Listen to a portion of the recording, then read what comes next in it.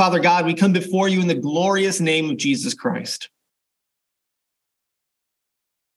There is no other name by which we can approach you, Lord. And as I think of the events that have happened this past week and the events that we are going to be looking at and celebrating this week, I am firmly reminded and resolved that you, Lord Jesus, are the only hope. And so we come before you this morning in that name, asking that you would take hold of our hearts and that you would focus our hearts on you, God. We know that when our hearts are rightly focused on you, we would have a right focus and perspective on all things. So remove the noise, remove the distractions, remove all those things that seek to pull our focus away. Open our eyes that we would see how wonderful and glorious you are, God, in your word. Take hold of our hearts and connect us all, unite us all to fear and treasure who you are. Satisfy us, Lord, with the love that you provide through Christ for all of us. Lead us into truth, especially in a world continuing to grow in lies. I pray that the words of my mouth would be pleasing in your sight. We ask, Holy Spirit, that you would do that work that only you can do. That is, take hearts that are dead and give them life. Take hearts that are weak and give them strength. Take hearts that are strong right now and encourage them all the more. We pray these things in Jesus' glorious name. Amen. Well, this morning we're continuing in our gospel according to Luke, and we're going to be looking at Luke chapter 3, verses 23 through 38. And as you look at that passage, you may be thinking what I was thinking this week. How are we going to preach a sermon on a genealogy? Not your typical passages that you would hear preached. That's what we're going to do. We're going to look at this genealogy that Luke records, the genealogy of Jesus. And we're going to see what God has to say. Now, ancestry has become kind of a really big deal over the years. Everybody wants to know where they come from, and they want to know who they come from. I remember when I was at Trinity, I had a friend, and he found out that he was connected to Abraham Lincoln. Really neat. I've never done these ancestry things, but I'm curious to know, where does my family line come from? And as we think about those ancestries and those family lines, there's a question that I was pondering over the week. What is the largest recorded genealogy or ancestry in the world? How far back can we really go? Well, in 2005, the Guinness Book of World Records recognized that Confucius' genealogical line is the longest family tree in history, they said. Said that it had 86 recorded generations spanning 2,500 years. The Chinese philosopher Confucius is thought to have 3 million descendants all over the world. It's pretty impressive. But you can probably see from that record, the Guinness Book of World Records is not approaching that from the posture of faith. Because there's a longer, older, truer family tree than that of Confucius. It is the family tree which spans every human generation since the creation. It can be traced back chronologically through the Bible to around 6,000 years ago. And every human that's ever been born on this planet, including you and I, share in that ancestry. And it's the ancestry that goes back to Adam in the garden. Because Adam is the father of all humanity. And today, as we look at this genealogy of Jesus, we'll see that the genealogy of Jesus himself spans all the way back to Adam. And so this morning, our focus is this.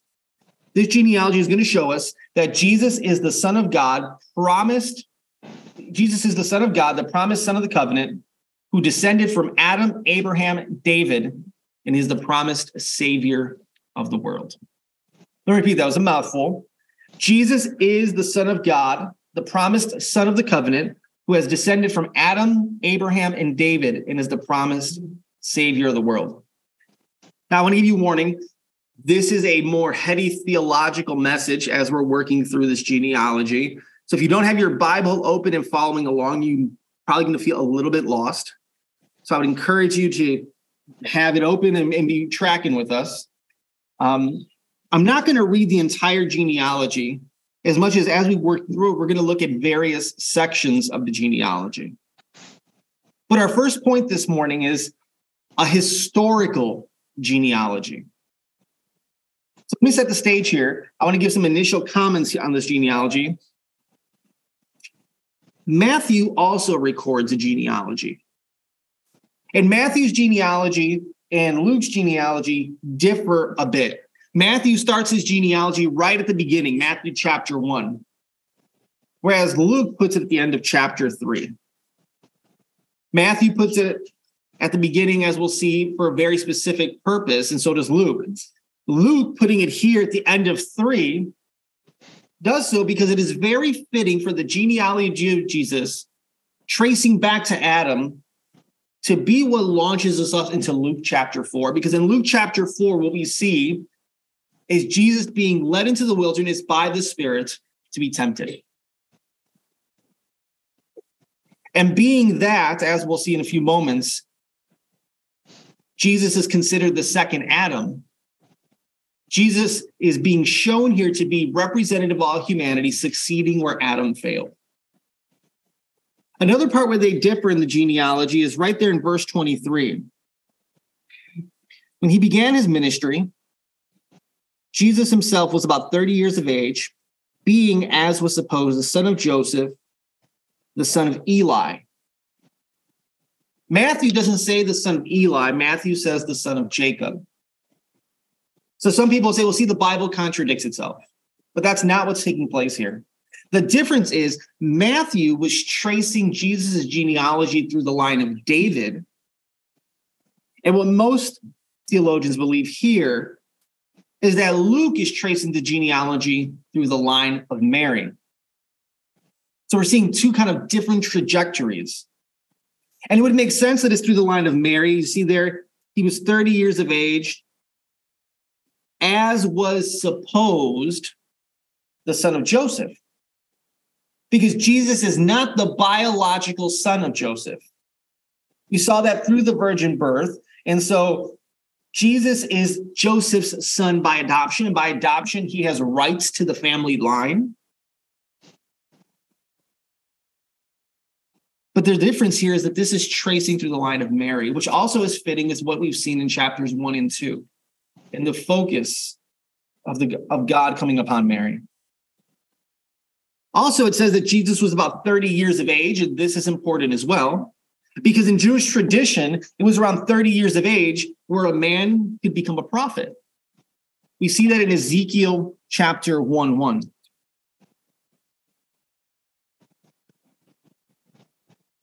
Ezekiel 1:1. Now it happened in the 30th year, on the 5th day of the 4th month. Ezekiel was 30. It was also the age where one could become a priest. We see that in Numbers chapter 4. Numbers chapter 4, verse 3.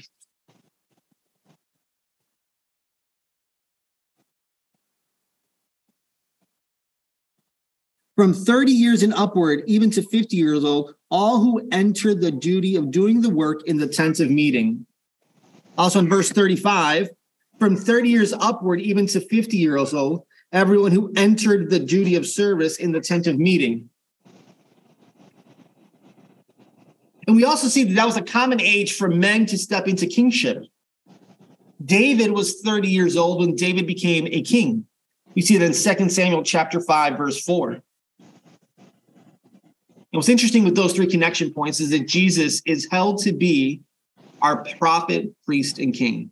So he's about 30 years of old. There's also the age of when people would come to be the rabbinic age, it was often held.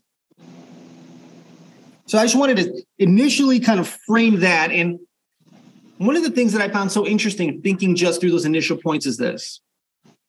You look at that genealogy and you're reminded that our faith is a historical faith.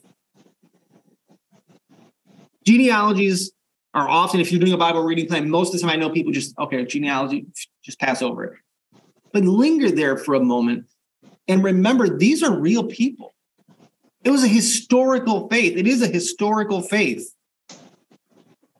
And what's so amazing is that there's about 77 different names listed here. And very little is known about these men.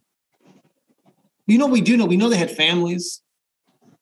They had friends. They had jobs. They had dreams. They had fears. They had all types of concerns that you and I would have. But none of it's recorded. We just have their names. In reading that, we're reminded that all men die. But even though these men die and very little known is about them, they're important because they point us to the Messiah. They point us to the Lord Jesus Christ. Each of these men and their families were a link in the chain coming to the incarnation of Jesus, to the ministry of Jesus, to the crucifixion, and to his resurrection. 77 answers, all serving to point to one man, our Lord and Savior. So here's what I would say to you and I about that. When we die and some time passes, very little will be known about us. As time goes, people remember less and less. But I pray that what does abide through history is that we existed to point to Jesus. That we were a link in the chain, helping to further the advance of the gospel of the Lord Jesus Christ unto his return. 77 men, ancestors here, pointing to one Lord. That's a beautiful legacy. If your name was only recorded for one purpose, then to point back to Christ, and that is a glorious purpose to have your name exist. So I want us just to see that first point, which is a short point, but that it is a historical faith that we have. It's not fiction. Luke is a historian. If you go back and check these names and they don't check out, then you can question the inerrancy of the Bible, but this is a historical faith and these names do check out. With that being said, we're going to jump in now to the meat of our message, and it's going to be a high-level understanding, but throughout this genealogy, there are a couple names listed, and these names are important because they're names that God made covenants with. And so we're going to take an overview of the covenantal structure of God's word. So point number 2, which will be our last point today, but our long point, a covenantal genealogy. Now, when we read our Bibles, it's important to have a framework by which to understand, kind of a map, a guide to understand what the Bible is saying and pointing us to. And one of the overarching frameworks of understanding the scriptures is covenants, because a covenant is how God has interacted with his people in time. So let me offer this definition of covenant. I've offered it before, but let's make sure we're all operating from the same basis. A covenant is a legally binding agreement between two parties with blessings and curses. A legally binding agreement between two parties with blessings and curses. And I also want to just make clear, just because the word covenant at sometimes may be missing, it's not explicitly said in the text, doesn't mean that the covenant doesn't exist. The word Trinity, for example, doesn't exist in the Bible, doesn't mean the Trinity doesn't exist. If you were overhearing a conversation and you heard two people talking, say, hey, did you rent the banquet hall? Yes. Are you sure the minister is going to be there at 11? Yes. Awesome. Did she pick up her dress? Yeah. Do the men have their tuxes? Yes. Don't forget the rings. I never said the word wedding, but the context lets us know what is being discussed there is a wedding. In the same way, when we look at the biblical text, there are instances which what is being laid out there shows to be a covenantal structure, though the word covenant is not explicitly stated. That's important for a couple of these covenants that we're going to be looking at. As long as there are two parties, as long as there's promises and conditions, we can say that there is a covenant there. So the first covenant we're going to look at goes back down all the way to verse 38. Verse 38, the last line, talking of our Lord Jesus Christ, says that he was the Son of God. Son of God. It's telling us that Jesus, though fully man, is also God. He is a deity. It's crystal clear that Jesus is one with the Father. We've seen that in Luke chapter 1, verses 31 through 35, back when we were there, when it read, "And behold, you will conceive in your womb and bear a son, and you shall name him Jesus. He will be great, and he'll be called Son of the Most High. And the Lord God will give him a throne of his father David, and he will reign over the house of Jacob forever, and there'll be no end to his kingdom." But Mary said to the angel, "How will this be, since I'm a virgin?" The angel answered and said to her, "The Holy Spirit will come upon you, and the power of the Most High will overshadow you, and for this reason the Holy Child shall be called the Son of God." So it is a claim to Jesus' deity. Right above that, it says the son of Adam as well. And what's very interesting to note is neither Jesus nor Adam had biological fathers. They both shared that God was their father. So, Son of God, and when people think of covenants, if I were to ask you, what covenant came first? Most people say Abraham. Some really astute people say, no, it was Noah. And some might even go further and say, well, actually, there's a covenant with Adam. But the first covenant is actually what's known as the covenant of redemption. And this was a covenant that was made within the Trinity, within the Godhead, before anything was ever made. Before anything was ever made, God within the Trinity established a covenant for the redemption, the salvation of all who would trust in Christ, a covenant for the elect. And what is very crucial for us to understand about that covenant is God's kindness, because God owes us nothing. So the fact that in eternity past, before anything's made, God has already established a covenant by which he will save sinners who trust in Christ tells us that this is a God of immense kindness, love, grace, and mercy. So where do we see this covenant? We would go to Ephesians chapter 1. In Ephesians chapter 1, which is one of the most theologically rich chapters in all the Bible, we read the following, Ephesians chapter 1, verse 4. "Just as he chose us in him before the foundations of the world, that we would be holy and blameless before him in love." Before eternity, in eternity past, before the creation, already the Father had chosen and the Son is going to secure. Ephesians chapter 3, verse 11. "This was in accordance with the eternal purpose which he carried out in Christ Jesus our Lord." So in eternity past, God has chosen those unto whom he will give saving grace, and it will come by Christ fulfilling the will of the Father, which is his perfect life, his substitutionary death, and his resurrection. In 2 Timothy chapter 1, verse 9, "Who has saved us and called us with a holy calling, not according to our works, but according to his own purpose and grace, which he has given us to Christ Jesus from all eternity." So from eternity past, church, I want us to see that if we are followers of Christ, that plan existed before you were created. From eternity past, God the Father had chosen a people that he would set his saving love on. That saving love would be secured through the work of Christ, and it would be applied by the Holy Spirit. Jesus talks about doing the will of God the Father in such a manner. John chapter 5, verse 30. "I can do nothing from myself. As I hear, I judge, and my judgment is righteous, because I do not seek my own will, but the will of him who sent me.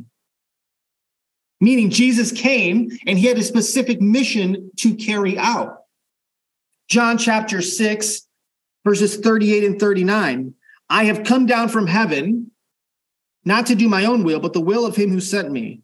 Now this is the will of him who sent me, that all he has given me, I lose nothing, but raise it up on the last day. The last passage on this aspect of it is John 17, Jesus' high priestly prayer in the garden. John 17, verses 4 through 6. I glorified you on earth, having finished the work which you've given me to do. Now, Father, glorify me together with yourself, with the glory which I had with you before the world was. I have manifested your name to the men you gave me out of the world. They were yours, and you've given them to me, and they've kept your word. Verse 20, I don't ask this on behalf of these alone, but for those also who believe in me through their word. And then verse 24, Father, I desire that they also whom you've given me be with me where I am, so that they may see my glory which you've given me, for you loved me before the foundations of the world. Church, this is important, powerful stuff. There was a relationship. The Father commissioned the Son to secure a people. Each member of the Trinity was involved. In eternity past, the Father can be said to be the originator, the planner of this covenant of redemption. The Son is the one who comes and fulfills and executes it by his life. And the Holy Spirit takes the perfect work of Christ and applies it to the life of the believer. This is what is known as the covenant of redemption. And in many ways, we can say the Bible is the unpacking, the playing out of this glorious redemptive covenant. But why does that matter? Let's try to make a practical application here. Why does this matter? Because if you are a follower of Christ, you are a follower of Christ because in eternity past, God set his saving love on you. And he brought it to fulfillment through the life, death, and burial and resurrection of Jesus. So that's one of the first covenants kind of implied within this genealogy, the covenant of redemption by being the Son of God. The second covenant is verse 38, the son of Adam.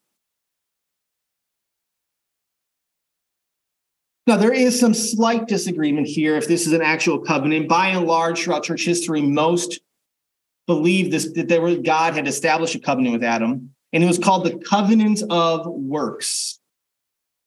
And the covenant of works is the covenant that you can say makes up the entirety of the Old Testament, whereas the new covenant, which we talk about when we have communion, it comes to fruition in Christ. So he says, son of Adam, again, showing that Jesus is fully human, showing that Jesus represents all humanity, showing that he's the promised Savior, and showing that he's going to fulfill what God called Adam to do. God in the garden made a covenant with Adam. And that covenant, called the covenant of works, was a covenant that promised eternal life if Adam performed perfect total obedience. If Adam obeyed God and had a perpetual obedience, then death would not enter the world and they would have life eternal and that they would have blessing in perfect fellowship and the kingdom of God would expand. But God warned in Genesis chapter 2, verses 16 and 17, that if Adam ate from the tree of the knowledge of good and evil, he would surely die. There's the condition. The promise, do this and live.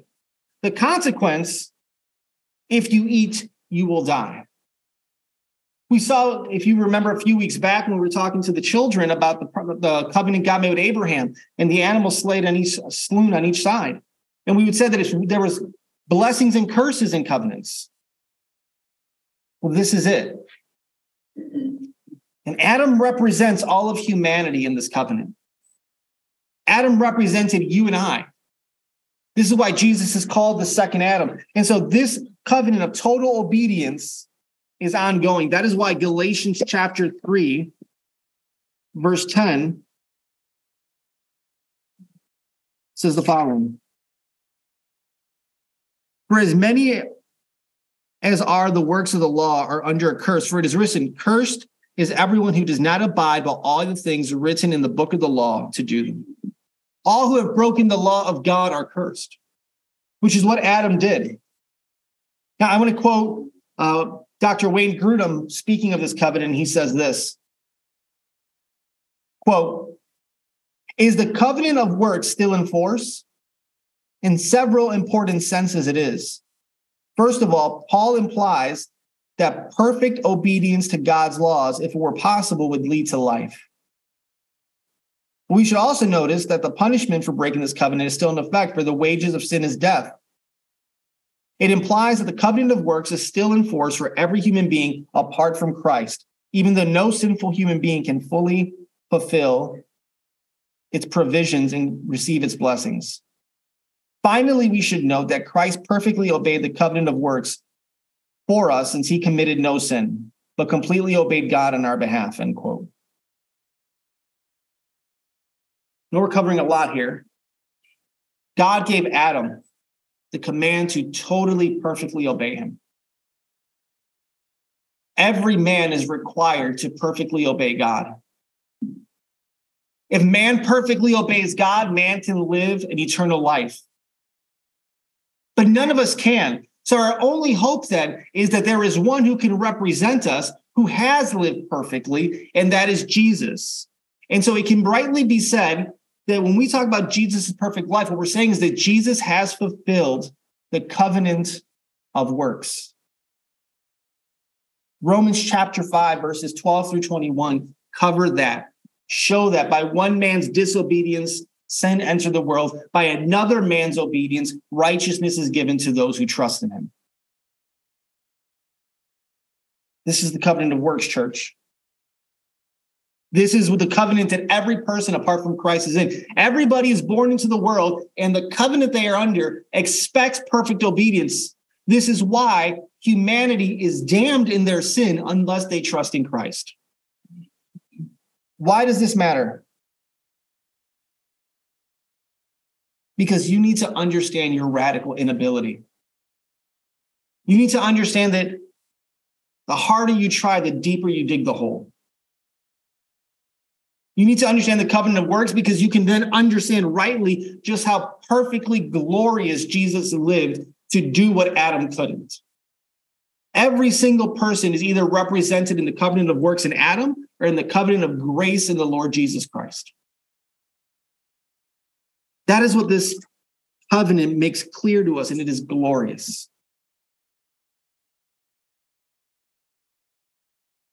Another covenant that's implied in here is a covenant with Abraham. In verse 34, the son of Jacob, the son of Isaac, the son of Abraham. God made a covenant with Abraham. Abraham is considered the first patriarch, the first father of the faith. And this covenant that God made with Abraham is important, and it kind of spans a couple of different chapters. You have Genesis 12. And in Genesis chapter 12, verses 1 through 3, we read the following. And Yahweh said to Abram, go forth from your land and from your kin and from your father's house to the land I'll show you. I will make you a great nation. I will bless you and make your name great, and so you shall be a blessing. And I'll bless those who bless you, and the one who curses you I'll curse. And in you all the families of the earth will be blessed. So in Genesis 12, verses 1 through 3, God tells Abraham the promises that are within this covenant. It is the promise of land. It is the promise that he will have a seed, descendants, and a glorious name.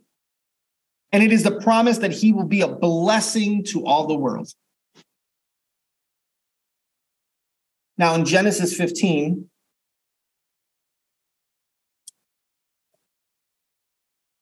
God continues to cut this covenant with Abraham.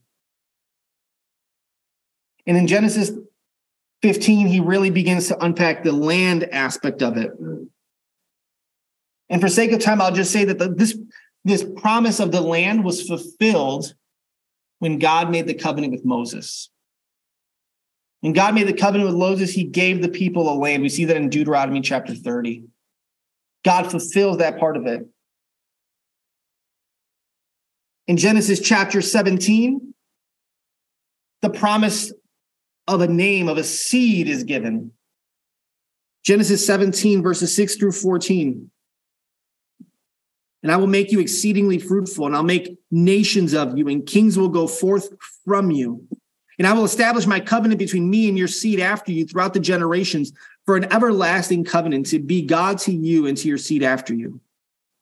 And I will give to you and to your seed after you the land of your sojournings, all the land of Canaan, for an everlasting possession. I will be their God. God said further to Abraham, now as for you, you shall keep my covenant, you and your seed after you throughout the generations. This is my covenant which you shall keep between me and you and your seed after you. Every male among you shall be circumcised, and you shall be circumcised in the flesh of your foreskin, and it shall be a sign of the covenant between me and you. And every male among you is 8 days and old shall be circumcised throughout your generations. One who is born in the house or who is bought with money from any foreigner who is not your seed. He goes on. What God is promising Abraham is that through Abraham, a dynasty will come forward. A name will be made great, and that is fulfilled through King David. Through King David, there is a lineage, a legacy established. A people for God's own possession.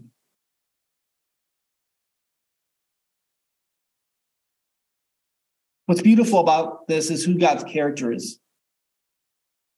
Israel had conditions. They were to keep the covenant. They were to perform the circumcision. Circumcision of the flesh was supposed to show circumcision of the heart, of perfect obedience. How many times did Israel fail God? More than we can count. Did God say, you know what? You broke your part. I'm not going to carry out mine. No. God, time and time again, shows that he remains faithful to his promises even when people are faithless. And so God establishes the throne of David. God establishes a people for himself. God raises up the nation of Israel. God keeps the promises.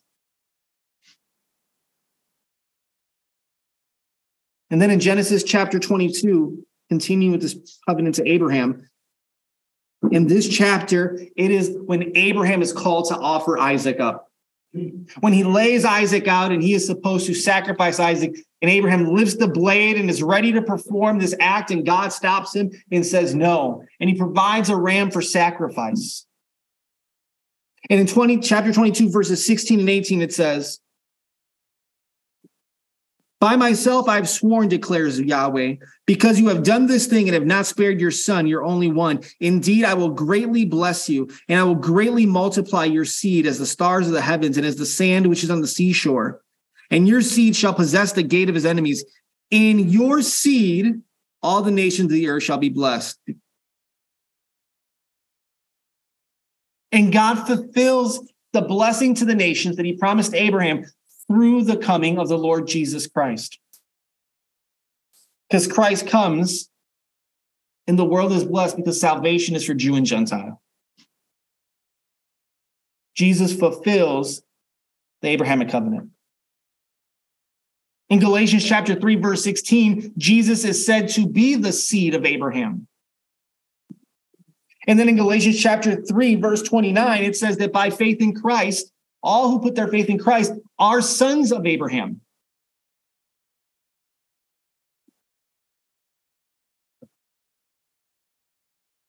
And so we see God keeping his promise.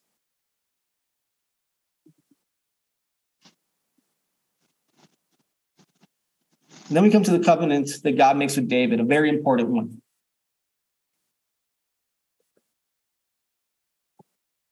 God makes a glorious covenant with King David. which we see at the end of verse 31.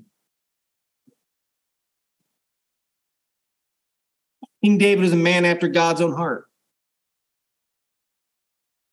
A flawed man who sought time and time again to try to serve God faithfully. And God promises David in 2 Samuel chapter 7, a glorious promise. He promises him that from his seed, there will be a king who will sit on the throne forever.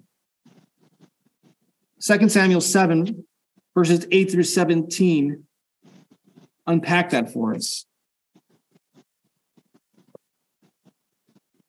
I want to briefly look at it together.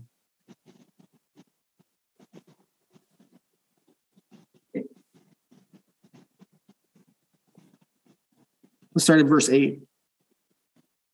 So now, thus you shall say to my servant David, thus says Yahweh of hosts, I myself took you from the pasture from following the sheep to be ruler over my people Israel.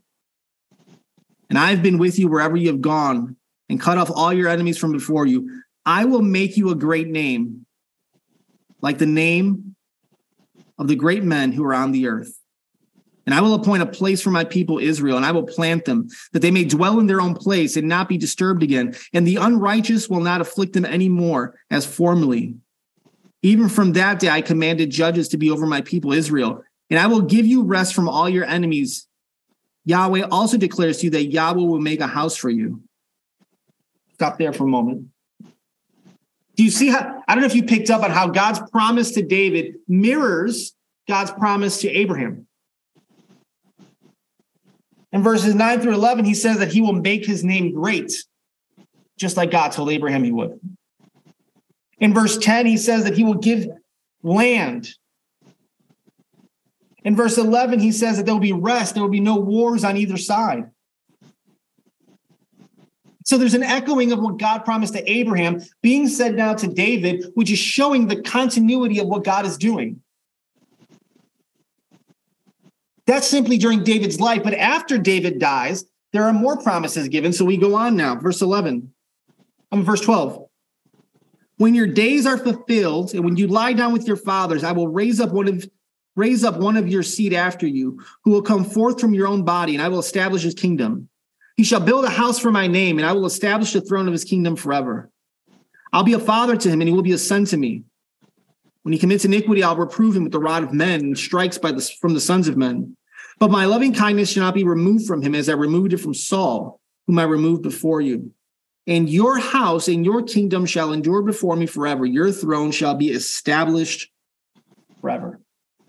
What God is saying is when you die, your family name, the name of David, will be a legacy that will carry on. That's verse 11. In verse 12, he promises a seed. In the immediate context, he's saying your son Solomon will come. Solomon will build the house for me. He will build the temple. He will reign. But ultimately, Jesus will come from the line of David, and he will be the ultimate seed, child of promise. And Jesus will be the one that will rule forever on the throne as the eternal king.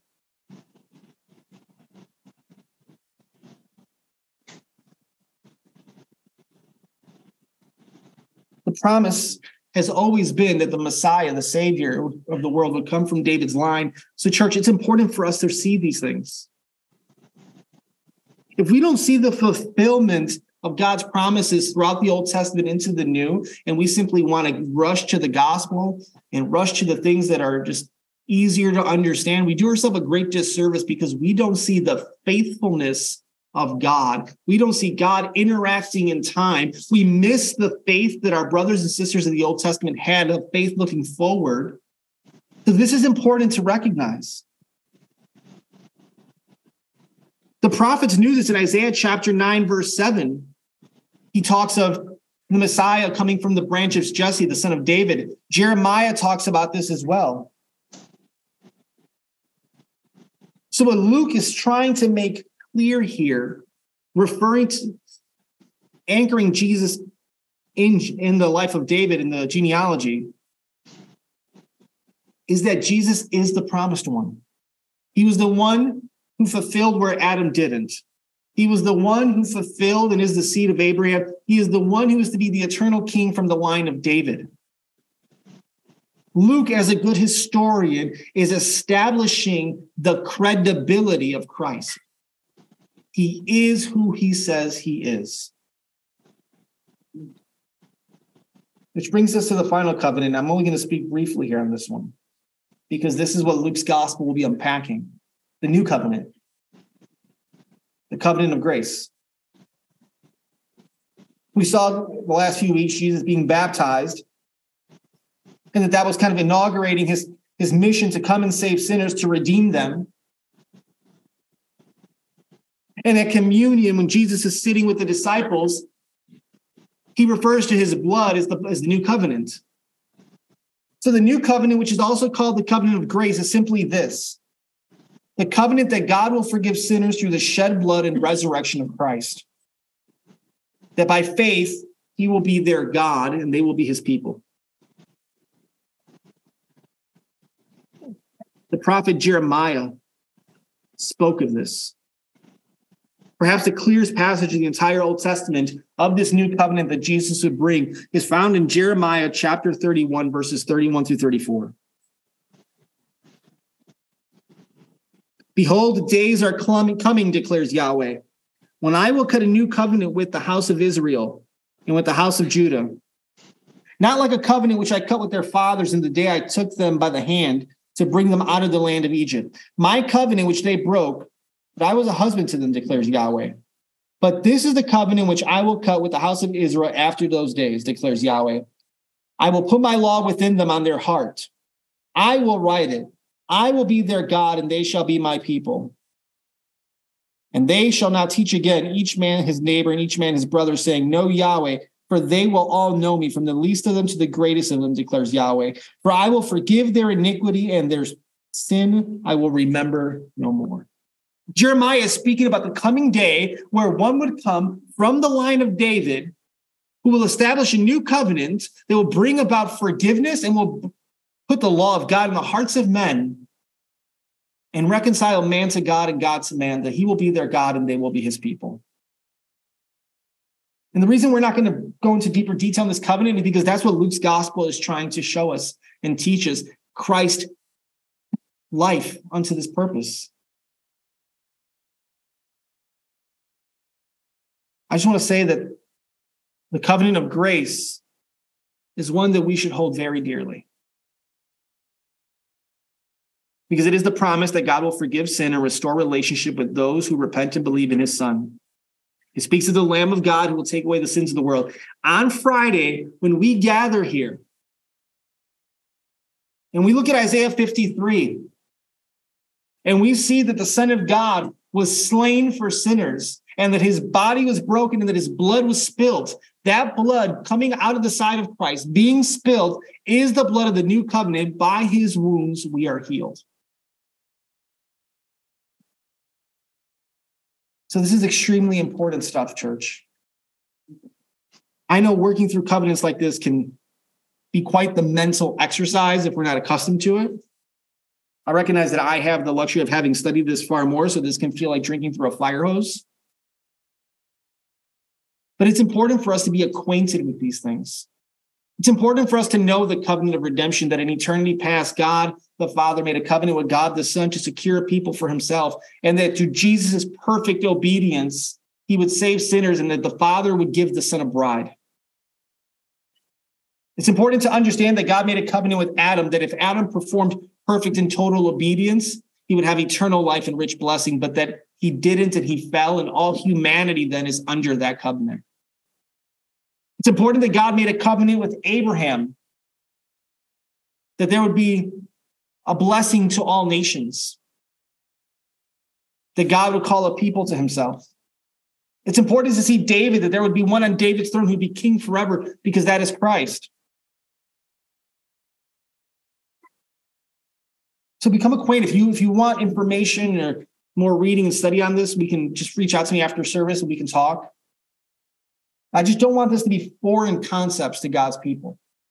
So often we're so biblically illiterate of the Old Testament that we really don't understand all that Christ accomplished when we read our New Testament. Christ is Savior, but Christ has also fulfilled the law. He fulfilled it all. But the question I want to put before everybody this morning is this. Are you only connected to the ancestry of Adam? Or by faith, are you connected to the ancestry of Christ? Which family line are you in? It's a question of faith, not a question of blood. Church, Jesus is the promised Messiah. He is the one from eternity past who was determined to come and take upon flesh to save sinners. He is the one who fulfilled total obedience by the works of the law because you couldn't. Jesus is the one who brings blessing to all the nations. Jesus is the one sitting on the throne as king. This is who he is. This is why he came. You, by faith, can be in Christ. But you need to decide this day in which ancestry you find yourself. Do you wish to remain under the covenant of works, rightly condemned because you identify with Adam? Or by faith will you be found in Christ, the one who fulfilled the covenant of works, the one who fulfilled the covenant to Abraham and David, and the one who came to save sinners? You don't need to delay that decision. You simply need to recognize your sin, repent of your sin, trust in the perfect substitutionary life of Christ and his death, and you become part of that family line. You become part of that genealogy, that ancestry. Church, genealogies really matter. Don't skip over them. Read them, study them, because there is gold in there. Genealogies are like searching for treasure. Being very honest, I was dreading preaching this passage initially. I'm like, I don't know what I'm going to do with this genealogy on a Sunday morning.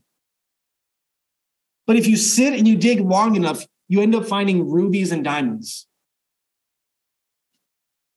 Your heart ends up being stirred and strengthened. And as I worked through the genealogy, my heart was fed by God.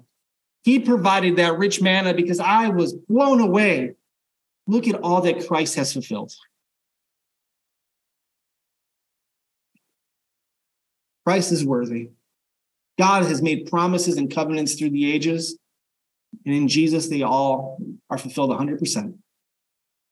Jesus is truly the Son of God, the promised Son of the covenant, who descended from Adam, Abraham, and David, and is the promised Savior of the world. In a few moments, we will come to this table. We will take bread. We will take the cup. And this table will proclaim and preach the new covenant in his blood.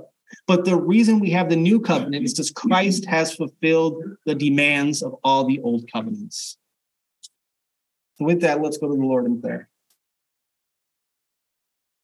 Father God, we come before you now in the name of Christ. Coming in the name of Christ means we come by faith in him, that we are no longer identified with Adam, but we are identified with the Messiah, that we are no longer identified by our sin, but that we are identified with the one who has fulfilled the covenant of works. Father, our brothers and sisters, as we read in the Old Testament, had a faith looking forward to the day that Christ would come and the new covenant would be given. We live in light of this new covenant. So, Father, help us to prize all that Christ has fulfilled through his perfect life, his substitutionary death, and his resurrection. Father, strengthen us that we don't shy away from deep study of doctrine and theology, that we give ourselves to biblical study and theology, so that we can more and more see just how glorious and just how big and powerful it is that all that Christ came and did.